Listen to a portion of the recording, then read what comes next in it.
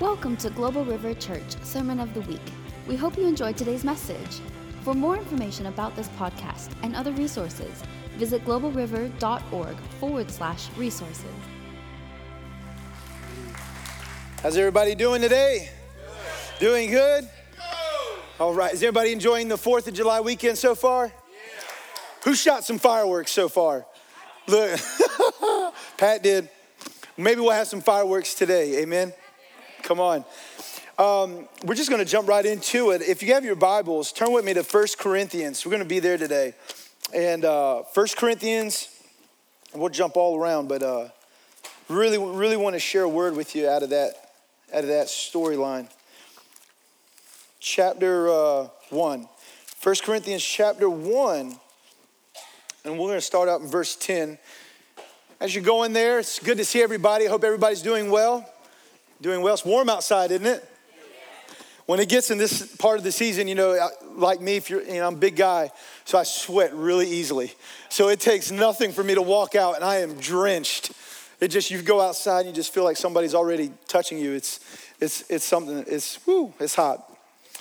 But something that the Lord really stirred in my heart about today is about the foundations.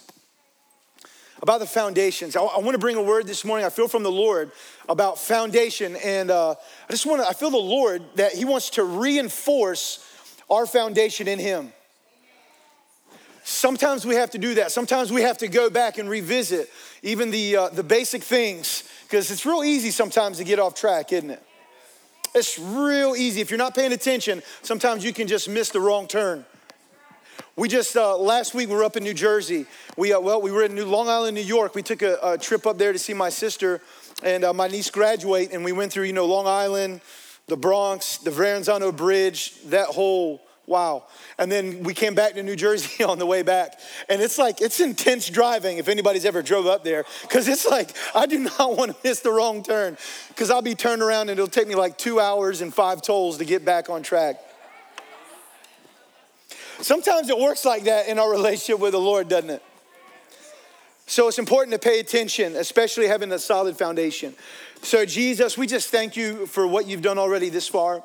For the next few moments, Lord, I just say take over. Just take over, Lord. Lord, you know where each and every person is here right now. You know where they are in their life. You know how to speak and communicate your love and your word to them, Jesus. And so, Lord, I invite you now, open up our understanding.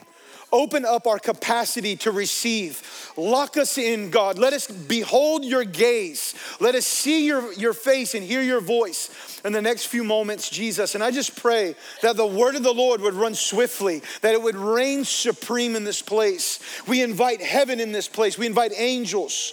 We invite heaven in here, God. We ask for transformation, breakthrough, signs and wonders, miracles in our lives, God. We believe that you are the God of miracles, the God of the Bible, the same yesterday, today, and forever. And so, Lord, we thank you, we honor you, and we place you at the head of the table, God. Come and break your bread with us this morning. In Jesus' name, woo, amen.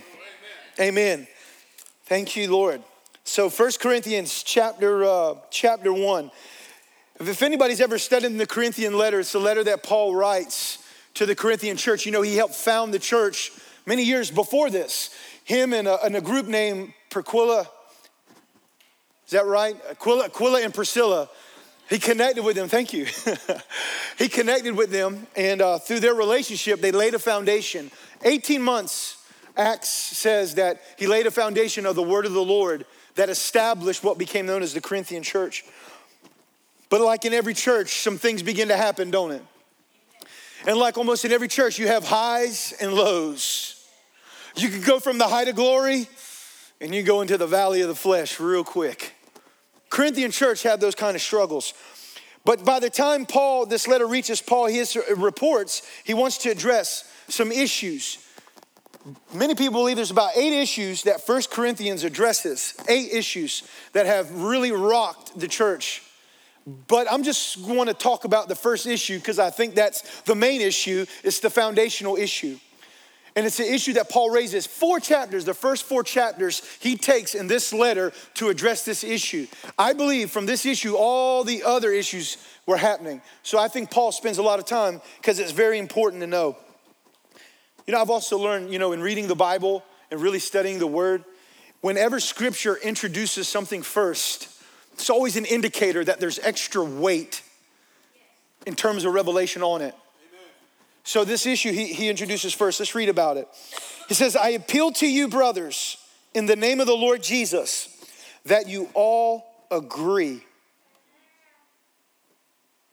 That you all agree with one another so that there may be no division among you, and that you may be perfectly united in mind and in thought.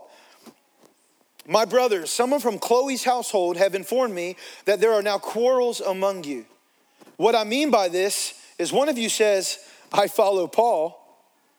Another might say, I follow Apollos. Yet still another says, I follow Cephas. And yet another says, I follow the Christ. But is Christ divided? Come on. Who baptized you into the name of Paul? Wow. He's hitting an issue, isn't he? It got tense in the Corinthian church. There was a lot of issues from sexual immorality, from a man having incest relationships with his mother-in-law, to disorderly worship, to mess happening at the communion table. I mean, there was all these issues. But Paul locks in to the main one, which is the division among the community. In other words, the division among your people in the groups. And he says, I want to talk about that for a moment. And I want us to bring us to an important fact. This issue that Paul is addressing is not a theological issue.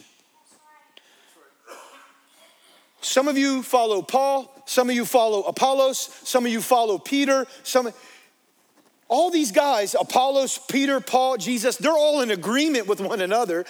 They're being faithful to what God called them to do, right? But it's the people's perception on the style of leadership and methodology that these leaders are expressing that is causing division. So what kind of division issue is it? It's a foundational issue. It's not a theological issue, it's a foundational issue. Because the foundation has cracks in it, division comes. I'm gonna give an example. When the enemy attacks us, one of the most points that he hits the most is he tries to tear up the foundation in our relationships. That's in any relationship, friendship, family, friends. Let me give an example. Let me use my life, for example. Amber and I, our marriage. I'm gonna talk to the married people. Who's married in the house? Raise your hand. Look at that. Thank you, Lord. If you're not, hang in there.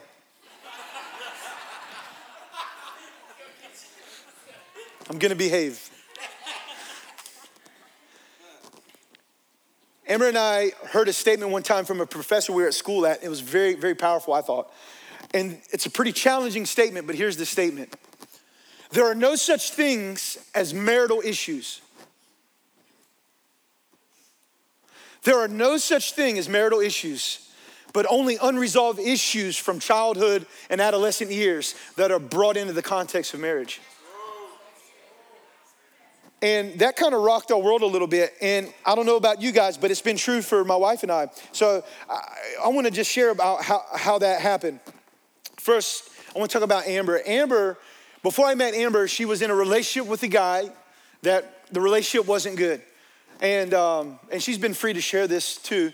Her relationship with her dad wasn't the greatest either. And previous boyfriends in her life wasn't that good as well.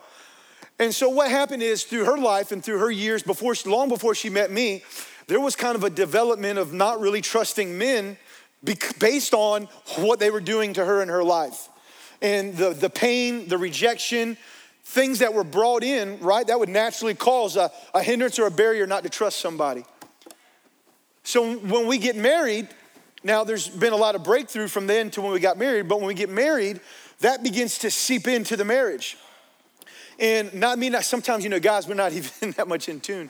And it's like, I catch on to a little bit, but maybe not the whole thing. And Amber, is struggling with this issue of letting me fully inside, like in the sense of, connecting with us intimately, knowing each other, fully trusting our hearts with one another. what should be the success of any, or, it is the success for any marriage. You have to trust one another. And so she had a breakthrough at a conference one weekend, and she took me out the side. I'll never forget it. And the Lord was moving on her, and she just unveiled this, and she just released her heart. And she said she basically had a revelation that I was not going to be like the men in her life previously, but that I could be trusted as the spiritual head of our household. And that caused a breakthrough in our marriage, a relationship. But up to that point, there was some dividing issues. Same way with me. What did I bring into the marriage?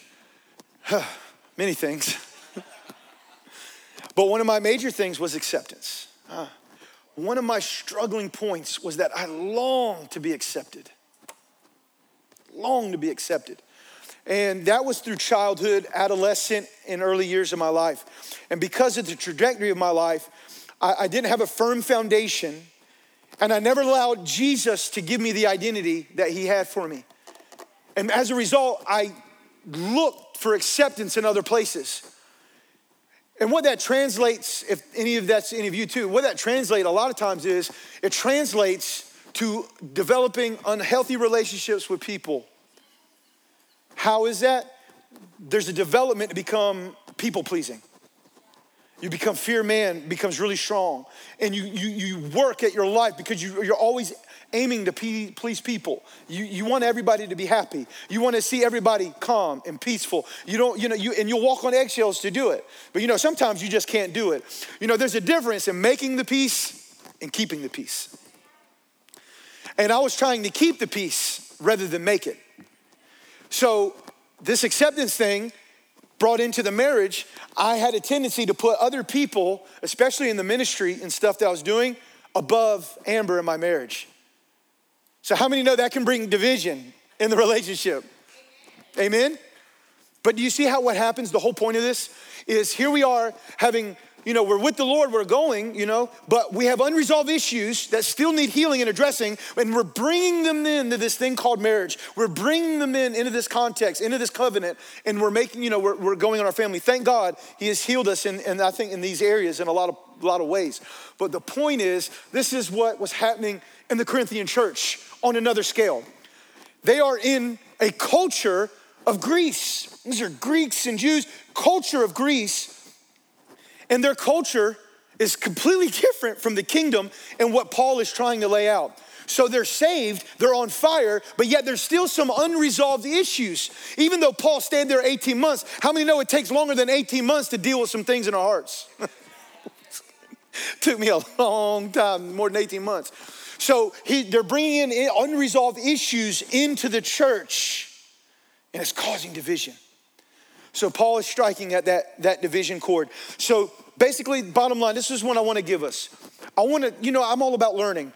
When I was in a drug rehab facility, I would see guys come in through the program recycled. They were saved and delivered. They were set free. They'd get out into the world, and then they'd fall. They'd relapse, go right back into the program while I was there.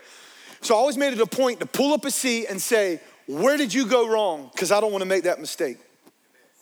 So let's look at 3 mistakes that the Corinthians made, and then we're going to see 3 corrections, that we can make and learn from that mistake. So there are 3 mistakes that this church made, and we are very susceptible to make the same mistakes. The first one, number 1, you ready? They misinterpreted their identity. They misinterpreted their identity. That was mistake number 1. When Paul says, some of you follow Apollos, some of you follow Peter, some of you follow Christ. Basically, here's what Paul is saying. He's saying, listen, you forgot the foundational truth. And now you are building your identity, not based on who Christ says you are, but you're building your identity on the basis of your favorite preacher and the style and the methodology that he expresses. Do you hear what I'm saying? They built their identity on that reality, on the reality of who their favorite leader was. Oh, isn't that so easy to do today? And when you build a foundation on that, what begins to happen is naturally you'll try to draw acceptance and approval and other things from that. And it leaves you in this place where you're always striving. You're always trying to be credited, to be pat on the back, approved, accepted by that group or by that person. It leaves you more empty than you fulfilled. Amen? Let me put it in our context. Okay, we're in a prophetic stream, Global River Church, right? This would be like saying, I'm gonna follow Mike Bickle from IHOP Kansas City. I like the way he teaches on intimacy.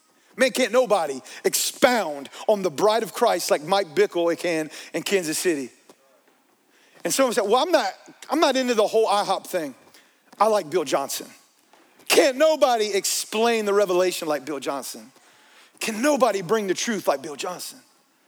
Some may say, Bill's good, but nobody can do it like Lou Engle. Man, when Lou Engle speaks, there's a fire that comes in our hearts. We're excited, we're ignited. I think I'm gonna follow him. And all these groups begin to build their identity based on that reality. Do you see how that works? And it causes division. It causes contention. And what happens is we begin to misinterpret our identity. Let me speak real quick on identity. I love this subject. You know, we talk about identity a lot. We're sons and daughters of the King, but we got to go deeper than that. You know, I think there's three dynamics that define identity, that give it definition. Number one is acceptance. Part of being established as who you are in Christ Jesus, there is a level and a measure of acceptance that you have to understand that you have. When you come into identity, the true identity is that when we yield our lives to Jesus, Jesus comes into our life and we allow him to speak his word. We allow him to speak who we are into us. And when we receive that, when we grab that, we are accepted. We know that we're accepted by him, not on the basis of what we did, our past, our testimony, how bad we've been, how good we've been, no matter shame or guilt, no matter abuse, no matter whatever. None of that matters because he accepts us for who we are in the moment as we come to him. Amen? Think of Jesus when he came out of the Jordan River. Come on. The Father said, this is my son, what? Who I love, acceptance. Whom I love, acceptance. The Father defined Jesus through acceptance. Come on. It's so important that we draw from the source for our acceptance and we don't go to tainted wells of man, of polluted teachings and corruptions, because if we're looking for that for our acceptance, then we begin to have a false reality, a false identity begins to form. Amen? Acceptance is huge. The second thing that really establishes who you are is approval. Part of identity is knowing that you're approved. When I think of approval, you know what I think of? I think of the word endorsement. Writing a few books, my first book, I had people endorse it. I mean, that's kind of what you do, I guess. You know, you want to add weight and credibility. So I reached out and I had a few people endorse my first book. And what does endorsing do? It gives credibility, doesn't it? It adds to, it defines, it strengthens the work. In the same way, God wants to approve us. He wants to give us his endorsement. How does he do that? When we allow ourselves to be defined by him through the word, come on, this is foundational stuff, and we move into who we are, then we have his approval. His approval looks like this. It looks like favor and blessing. So that wherever you go in your life, you will have his favor and his blessing. So that when you go into a room, you're carrying his favor and blessing. It's his approval that he is approving your lifestyle. He's approving the decisions you're making. He's approving the direction you're moving your family, and he's giving divine providence, divine favor that you cannot manufacture. Come on. Woo, come on. Come on. You got to get into it with me. His favor and his blessing. That's why David said, goodness and mercy shall follow me all the days of my life. They go with us everywhere. They create opportunities where no other opportunities there are. They open the door where every other door is shut. Where everybody cannot break through, you break through. Why? Because the approval of heaven is on your shoulders. And the Father has marked you as a son and daughter of God. And you know who you are, you know you're accepted, and now you know you're approved. And we are ripped out of this rat race of striving.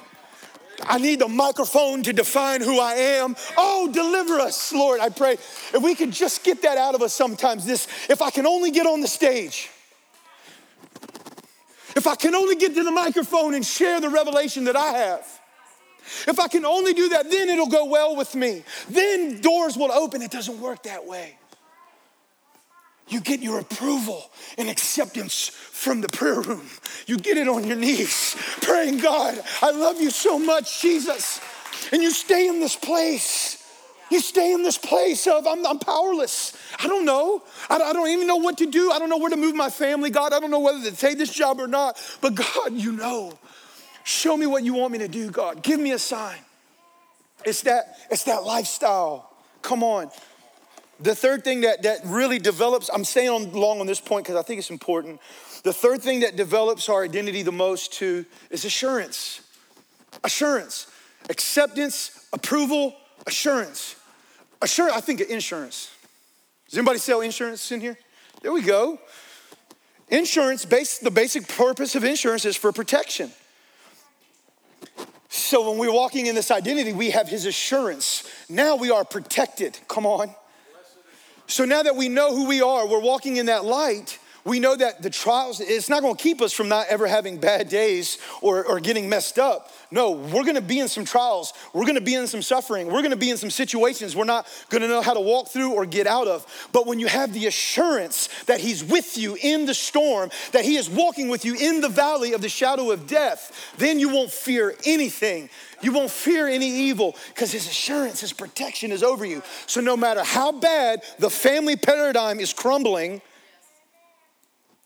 you have assurance that it's going to be okay. Come on, man. We're just reinforcing the foundation. The Corinthians got off track. They misinterpreted this identity. They forgot who they were. They forgot who they were. I feel the Lord is speaking to us today. He's wanting us to really, really correctly, properly identify who we are. What does Paul do to address this? How does he correct it? Look in verse 18, chapter 1 still, verse 18. I want to read a few verses. After he kind of deals the blow, he goes like this. For the message of the cross, come on, is foolishness to those who are perishing. But to us who is being saved, it is the power of God. For it is written, I will destroy the wisdom of the wise, and the intelligence of the intelligent I will frustrate. Listen to his tone, man. Listen to his heart right here. Where is the wise man? And where is the scholar? Where is the philosopher of the age? Has not God made foolish the wisdom of the world? For since in the wisdom of God, the world through its wisdom did not know him, yet God was pleased that through the foolishness of what was preached to save those who believe. For Jews demand miraculous signs and Greeks look for stunning wisdom. But we preach Christ crucified, a stumbling block to the Jew and foolishness to the Gentile. But to those who God has called, Jews and Greeks, Christ, the power of God, is the wisdom of God. For the foolishness of God is wiser than man's wisdom, and the weakness of God is stronger than man's strength. Brothers, remember what you were. Come on, man. He's causing them to reevaluate their foundation. He's saying, remember, Corinthians, you weren't made to be a church polluted with sexual immorality. You weren't made to be a church that was weak and couldn't demonstrate the power of the kingdom.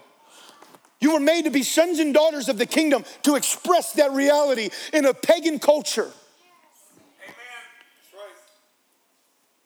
Remember that, what you were when you were called. My favorite part, verse 27, because God chooses the foolish things of the world, come on, to shame the wise. And he chooses the weak things. He chooses the weak things to shame the strong. And he chooses the lowly things of the world and the despised things and the things that are not to nullify the things that are. Come on. Paul is describing so eloquently not only the foundation of God, but the ways of God.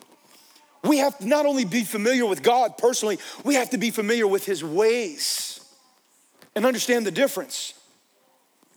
What is Paul doing? Here they have all their little visions of their streams. But instead of all the visions of their streams, Paul is casting back a greater vision and pulling them back to what? The foundational message, the cross of Christ, him crucified, buried, and resurrected, the foundation of who you are. Do you hear what I'm saying?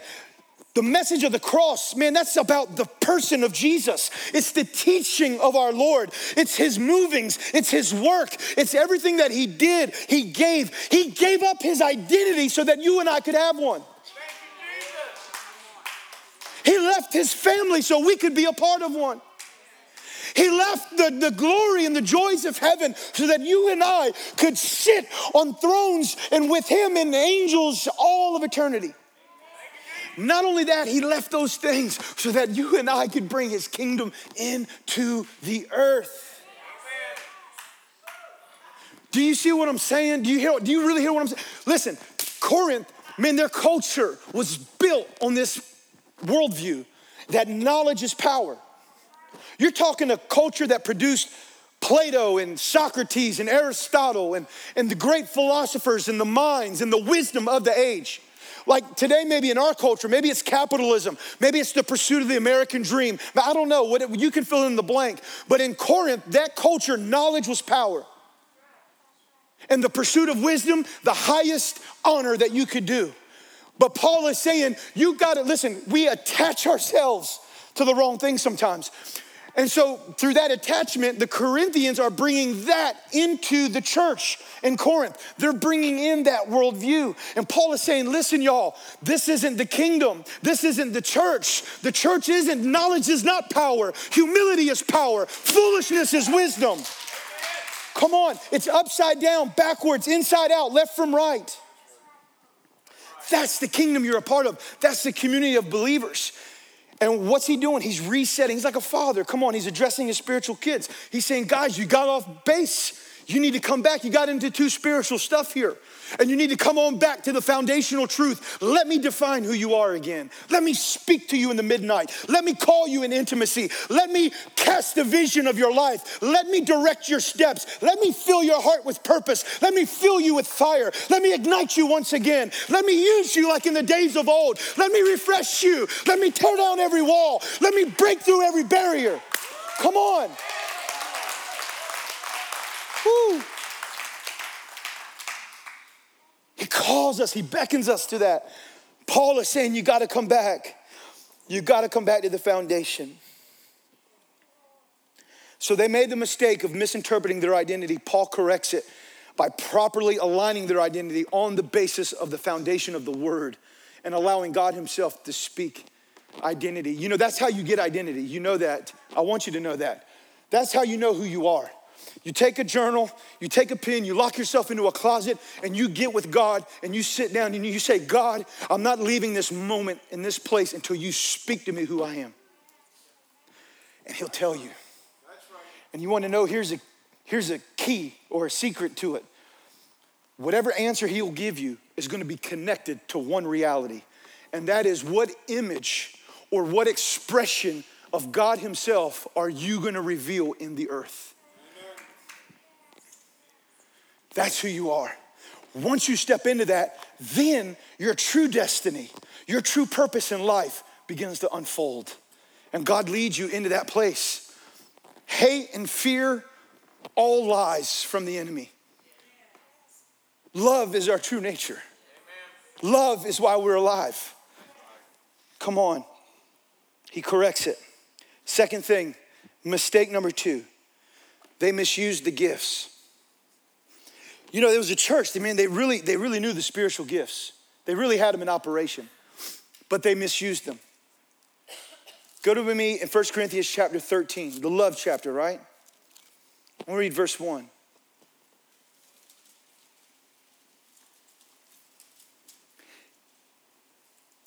And now I will show you the most excellent way. If I speak in the tongues of men and the tongues of angels, 2 different tongues, but have not love, I am only a resounding gong or a clanging cymbal.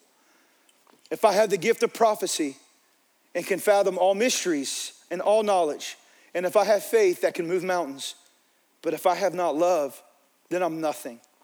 And if I give all I possess to the poor, surrender my body to the flame, but I have not love, then I gain nothing.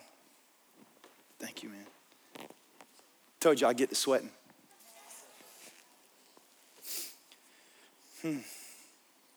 How do we misuse the gifts? Everybody know that we have spiritual gifts imparted to us. Amen? That's right, amen. If you don't know your gifts, I encourage you to really explore that. There's a lot of ways you can do that. But I think many of you already know that you have spiritual gifts and what they are. But I just want to speak on this one thing, is that what the Corinthians did and what we can be in danger of doing is allowing pride to seep into our gifts. That's right. That's what happened in the Corinthian church. They allowed pride to come in. That's what the essence of Paul is saying. He's saying, look, you can flow in prophecy, signs and wonders. You can have faith that moves mountains. You can have the tongues of angels and men. You can do all of that and not have an ounce of love in your heart. If you're not operating in those gifts out of the place of love, then what are you operating them out of? For the church, it was pride. Pride had seeped in. If that's true, then I want to ask you a question. How does that happen? How can pride come in to our spiritual gifts as we're living our everyday life? How does that happen? In many ways, but one that kind of struck out to me is kind of an unlikely answer, but I want to throw it out there. It comes in the realm of obedience. Obedience. How do you say that? I want to make a statement. Although obedience is extremely necessary, and it is not ultimate. It is not absolute. Although obedience is extremely vital and important, right? Jesus said, if you obey my teachings, if you obey my commands, if you obey, then I'll love you, I'll show myself to you, and you fill in the blank.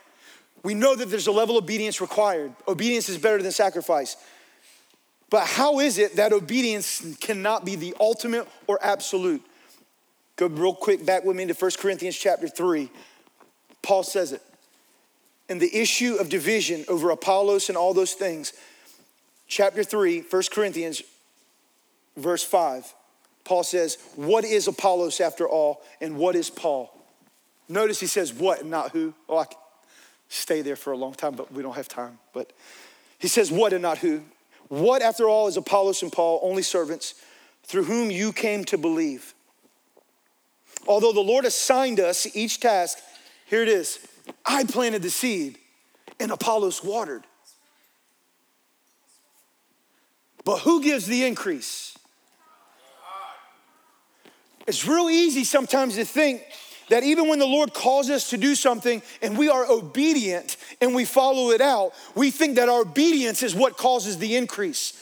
But our obedience, though it is necessary, it is not ultimate. Because if we think it's our obedience, then we think it's our favor or our grace or our love or our whatever that brings the breakthrough or brings the healing or whatever. Do you hear what I'm saying? Yes.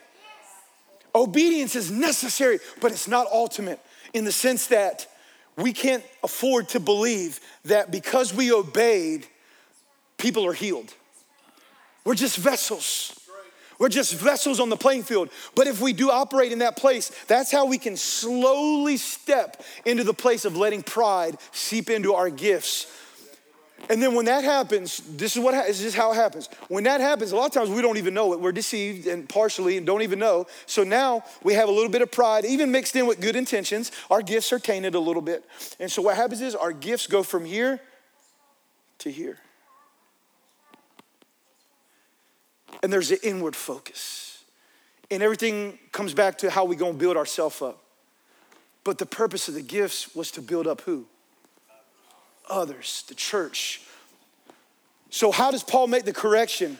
He comes back to love. Love has to be the center of all of our spiritual gifts and activity. When love is the center at our gifts, naturally we work to build others up and not ourselves. We edify the body. We strengthen those around us. We encourage and pour into them. And the church begins to explode, right? And God gives the increase. So I don't know, I just felt that was a word for us today, that let's not make the mistake of misusing the gifts that he's entrusted us, but rather let's let love rule our gifts. Let love triumph over all. Let every motive, whatever we're doing in ministry and work and family and church, I always, as I'm preaching to myself, I always try, Lord, what is my motive here? What is my heart? Lord, I want it to be love. I want it to do it from a place of love, not where I'm exalted or glorified or built up. I want love to be the center of my life and the gifts that you've given me. Amen? Paul hits the Corinthians with it. All right, third and last thing. The Corinthians made one more mistake. They made a mistake in misreading their destiny. That happens. When you do misinterpret your identity and you use gifts not in the right way, it's very easy that then you can get off track in your calling and your purpose. So many people I talk to, even that have been with the Lord so long, one of the major things they always ends up coming out or telling me is they still don't know what God is really calling them to do, or they don't have the direction. They're very confused. Am I in the will of God? Am I not in the will of God? But a lot of that happens because the foundation's off here a little bit. But by correcting that, you can actually really walk into your destiny. I want to show you how. I want to revisit 1 Corinthians chapter 1. Go back to chapter 1 real quick. I know we're skipping around, but it's good. Chapter 1, 1 Corinthians. Our identity is definitely connected to our destiny. And what I mean by destiny, I mean by our purpose in life, our true call. Man, everyone in this room right now has a destiny. You have a true calling of the Lord on your life, marked to do amazing things. But the way for that to really be fulfilled depends on how well you'll receive and move in your identity. Does that make sense? We have individual identities, right? We're all different. We all have identity. But when we gather under this roof, we make up a community called Global River Church. We are a community of believers. Come on. So that means we have a collective identity, a corporate identity, just as the church at Corinth did. Here Paul speaks to it. Verse 2, this is in the very beginning of the letter. He says, to the church, come on, to the ecclesia, to the community of believers of God in Corinth, the city, to those, highlight this word, sanctified. Sanctified. To those sanctified. What is he saying? He's speaking to their identity as a community. To those sanctified. To those set apart, in other words. To those who are different than the norm. To those who are peculiar. To those who are a royal priesthood and a holy nation. To those who are called not to fit in, but to stand out. Those who are different and set apart for a different work. To you who are sanctified. Paul's speaking to the soul of the church. He's speaking to their identity, not to the flesh. He's speaking to the soul of who they are. He's saying to those that are sanctified in Christ Jesus, listen, and called. Somebody say called. To be what? Holy. Called to be holy. Do you see that? Here's identity being expressed through destiny. Your call is to be holy. Your call, in other words, Corinth, is to be a holy church in an unholy city. Your call is to reveal the grandeur of the holiness of God. It is to bring Isaiah 6 revelation into the marketplace of Athens in Greece. It is to bring the holiness of God into the marketplace where people are undone, lives are transformed, community is transformed, revival is breaking out. You're called to be sanctified, holy, set apart. This is who you are. See, they got off track. As a church, they got off track pursuing even good things, but they had to come back to the foundational truth. This is who you are. This is who you're called to be. And when you come back to this place, then I'll begin to bless you. I'll begin to use you like never before. Come on. Here's a secret about the Corinthians, and then we're going to wrap this up. In their beginning, I love the beginning. In their beginning, Acts chapter 18. You can go there, you don't have to go there. But in Acts chapter 18, Paul goes to Corinth. He connects with Aquila and Priscilla, and he lays the foundation. And in Acts chapter 18, it says, he stayed in Corinth teaching the word of God 18 months. And that's how the church started, to where they were at the time he's writing this letter, right? Here's a secret. Go to, okay, you got to go to it now because it's cool. Acts 18:18, Bible nerd. Acts 18:18. It gives us revelation though.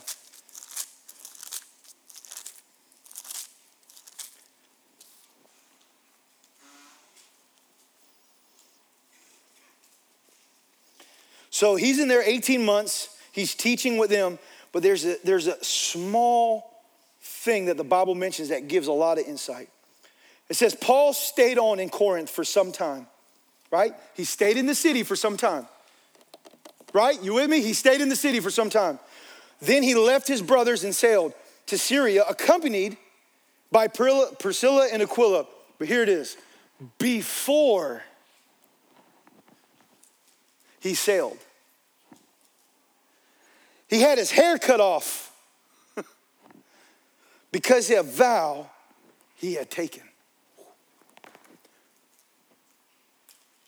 How many know what vow he's talking about? In Numbers, there's a vow that God gave the Israelites called the Nazirite vow. The Nazirite vow. The whole time he was sowing a foundation into this church, he was physically manifesting it by growing his hair out.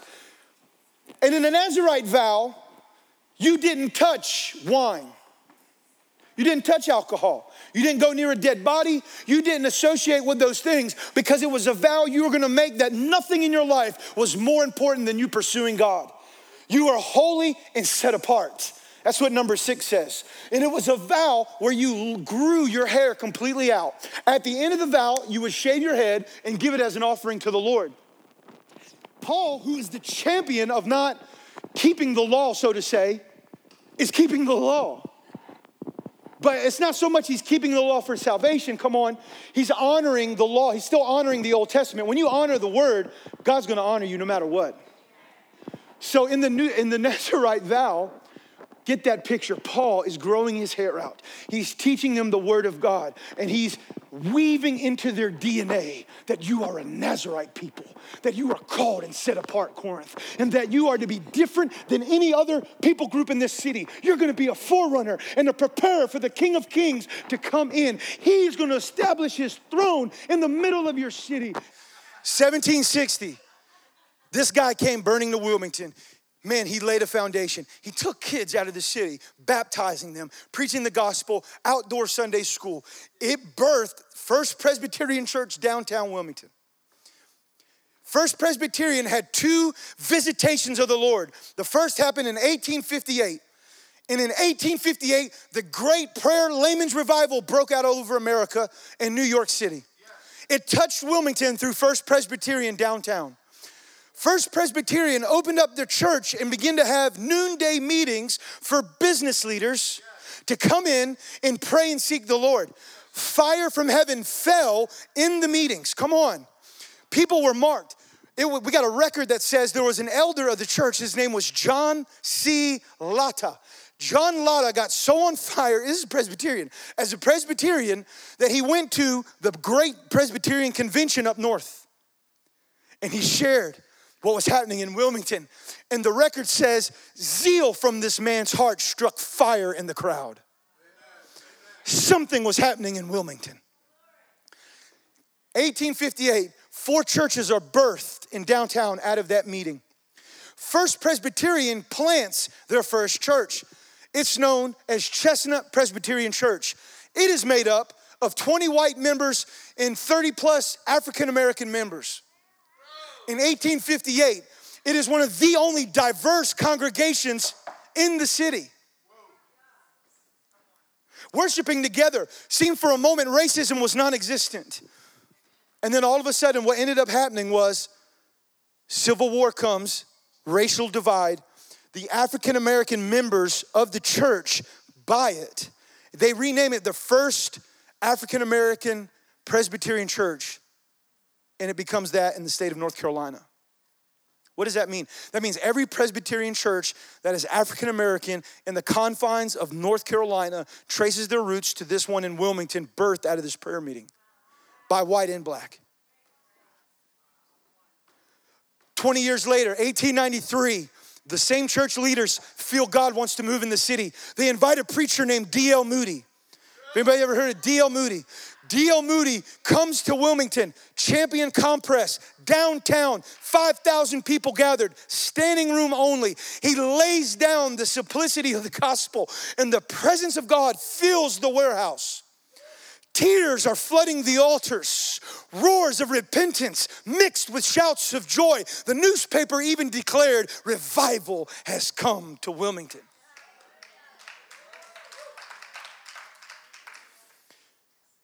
Some years after that meeting, he dropped a message, D.L. Moody did. He said, global missions. His heart was that Wilmington would raise up missionaries to touch the nations of the earth. First Presbyterian responded by sending missionaries to China the very next year, where they built training schools and churches that are still flowing today. 1919, 20 years after that, the same church feels it stirring up here in Myrtle Grove. They send an elder here. They begin planning meetings at this little white church, this little white Pentecostal church across from Home Depot. It becomes Myrtle Grove Presbyterian Church. From 1919 to 1975, that church remains with 50 members. But around 1975, a man named Horace Hilton was brought in from Charlotte. Horace Hilton was a spirit-filled Presbyterian pastor. I mean, come on. He is brought in from Charlotte. He takes that little church over, and guess what happened? It explodes. It goes from 60 members in 1 year to 240 in 1 year. 400 members the following year. And Horace begins to teach and feed the congregation on the person and the work of the Holy Spirit. Crowded the house, they can't even get in. It led him to build Myrtle Grove Presbyterian Church. Myrtle Grove Presbyterian, Pastor Steve Mattis came after Horace Hilton. The Vineyard movement now in the 1990s is exploding in America. They try to get it at Myrtle Grove Presbyterian, but a group in there kind of disagreed with the way it was heading. Sometimes the Holy Spirit, when he breaks out and we lose control, it's scary. He's forced, basically, he comes over and he plants this church right here today. It's called the Vineyard. And for many years, the Vineyard explodes. Many of you have been here, you know this, and the Holy Spirit moves. Unfortunate circumstances happen. Pastor Steve steps down. Pastor Tom is brought in. The Lord raises up Pastor Tom, who takes us from the Vineyard to Global Awakening with Bill Johnson and Randy Clark to going to the nations of the earth, fulfilling what was prophesied in 1893 by D.L. Moody, that was also prophesied by Horace Hilton in our past. Why are you saying all this? Here's what I'm getting at. There is a theme, there is a storyline, there is a narrative, historically, prophetically, that God is weaving in to the DNA of who we are as a church. We have a foundation and we are called to be holy and set apart, because no other church in Wilmington, North Carolina, the South, has the same story that we have. We are unique. Someone say, I am unique. You are original. And God loves it. God loves it. That's what Paul's saying. I think that's what he's saying. This is your foundation. This is who you are. You got to come back to it. I believe we're on the verge of something here. I believe we're getting ready to be launched in a whole new season.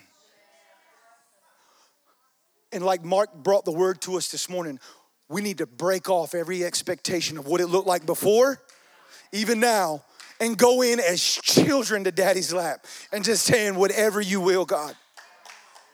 Will you stand with me? Amen.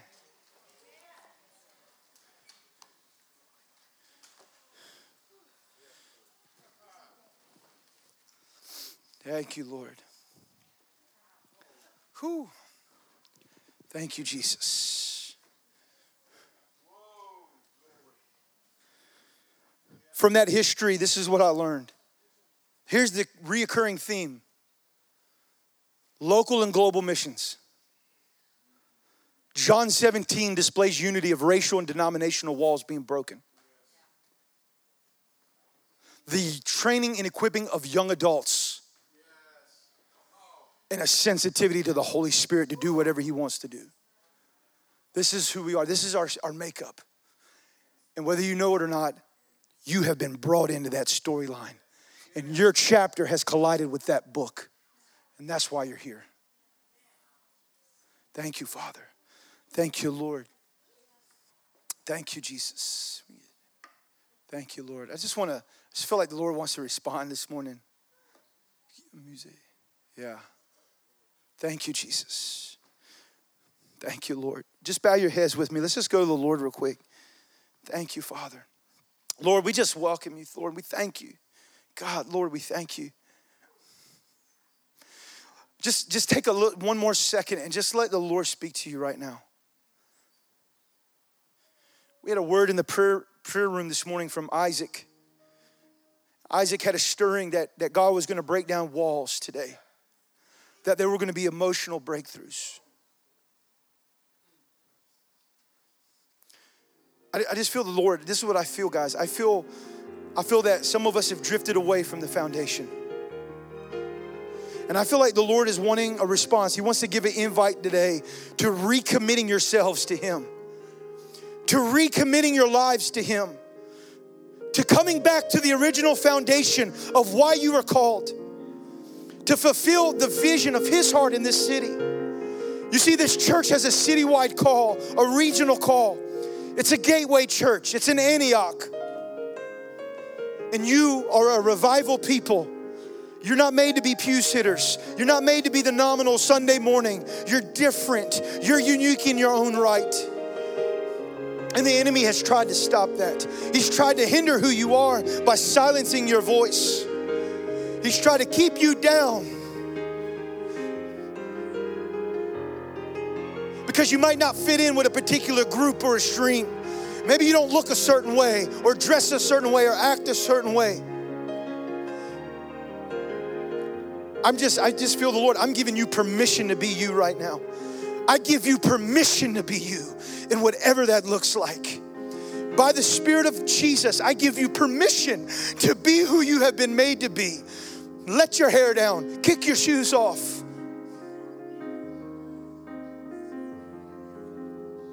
You don't have to perform for anybody. You don't have to strive for it. You already have it. So I feel like today, God, he just wants to connect his presence to your heart. He wants to infuse his character with your personality. Thank you, Jesus.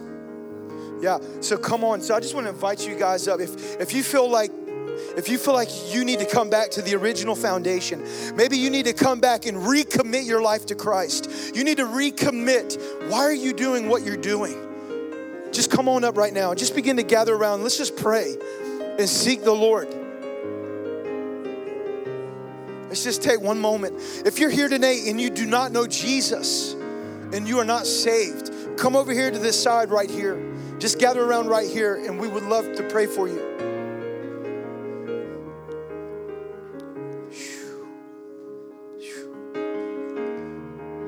Just take a couple moments.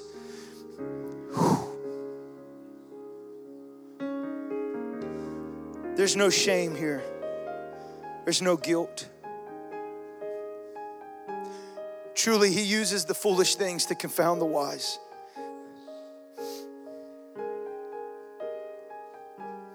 "15 years ago, I lived in a trailer and had a crack pipe in my mouth.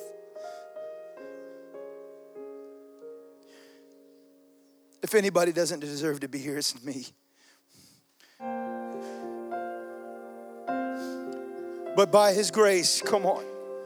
But by his grace, I am what I am. You too, you the same way. By his grace, we are what we are, guys. Some of you need to step into your identity today. Come on down. Some of you need to step into another realm of who you are.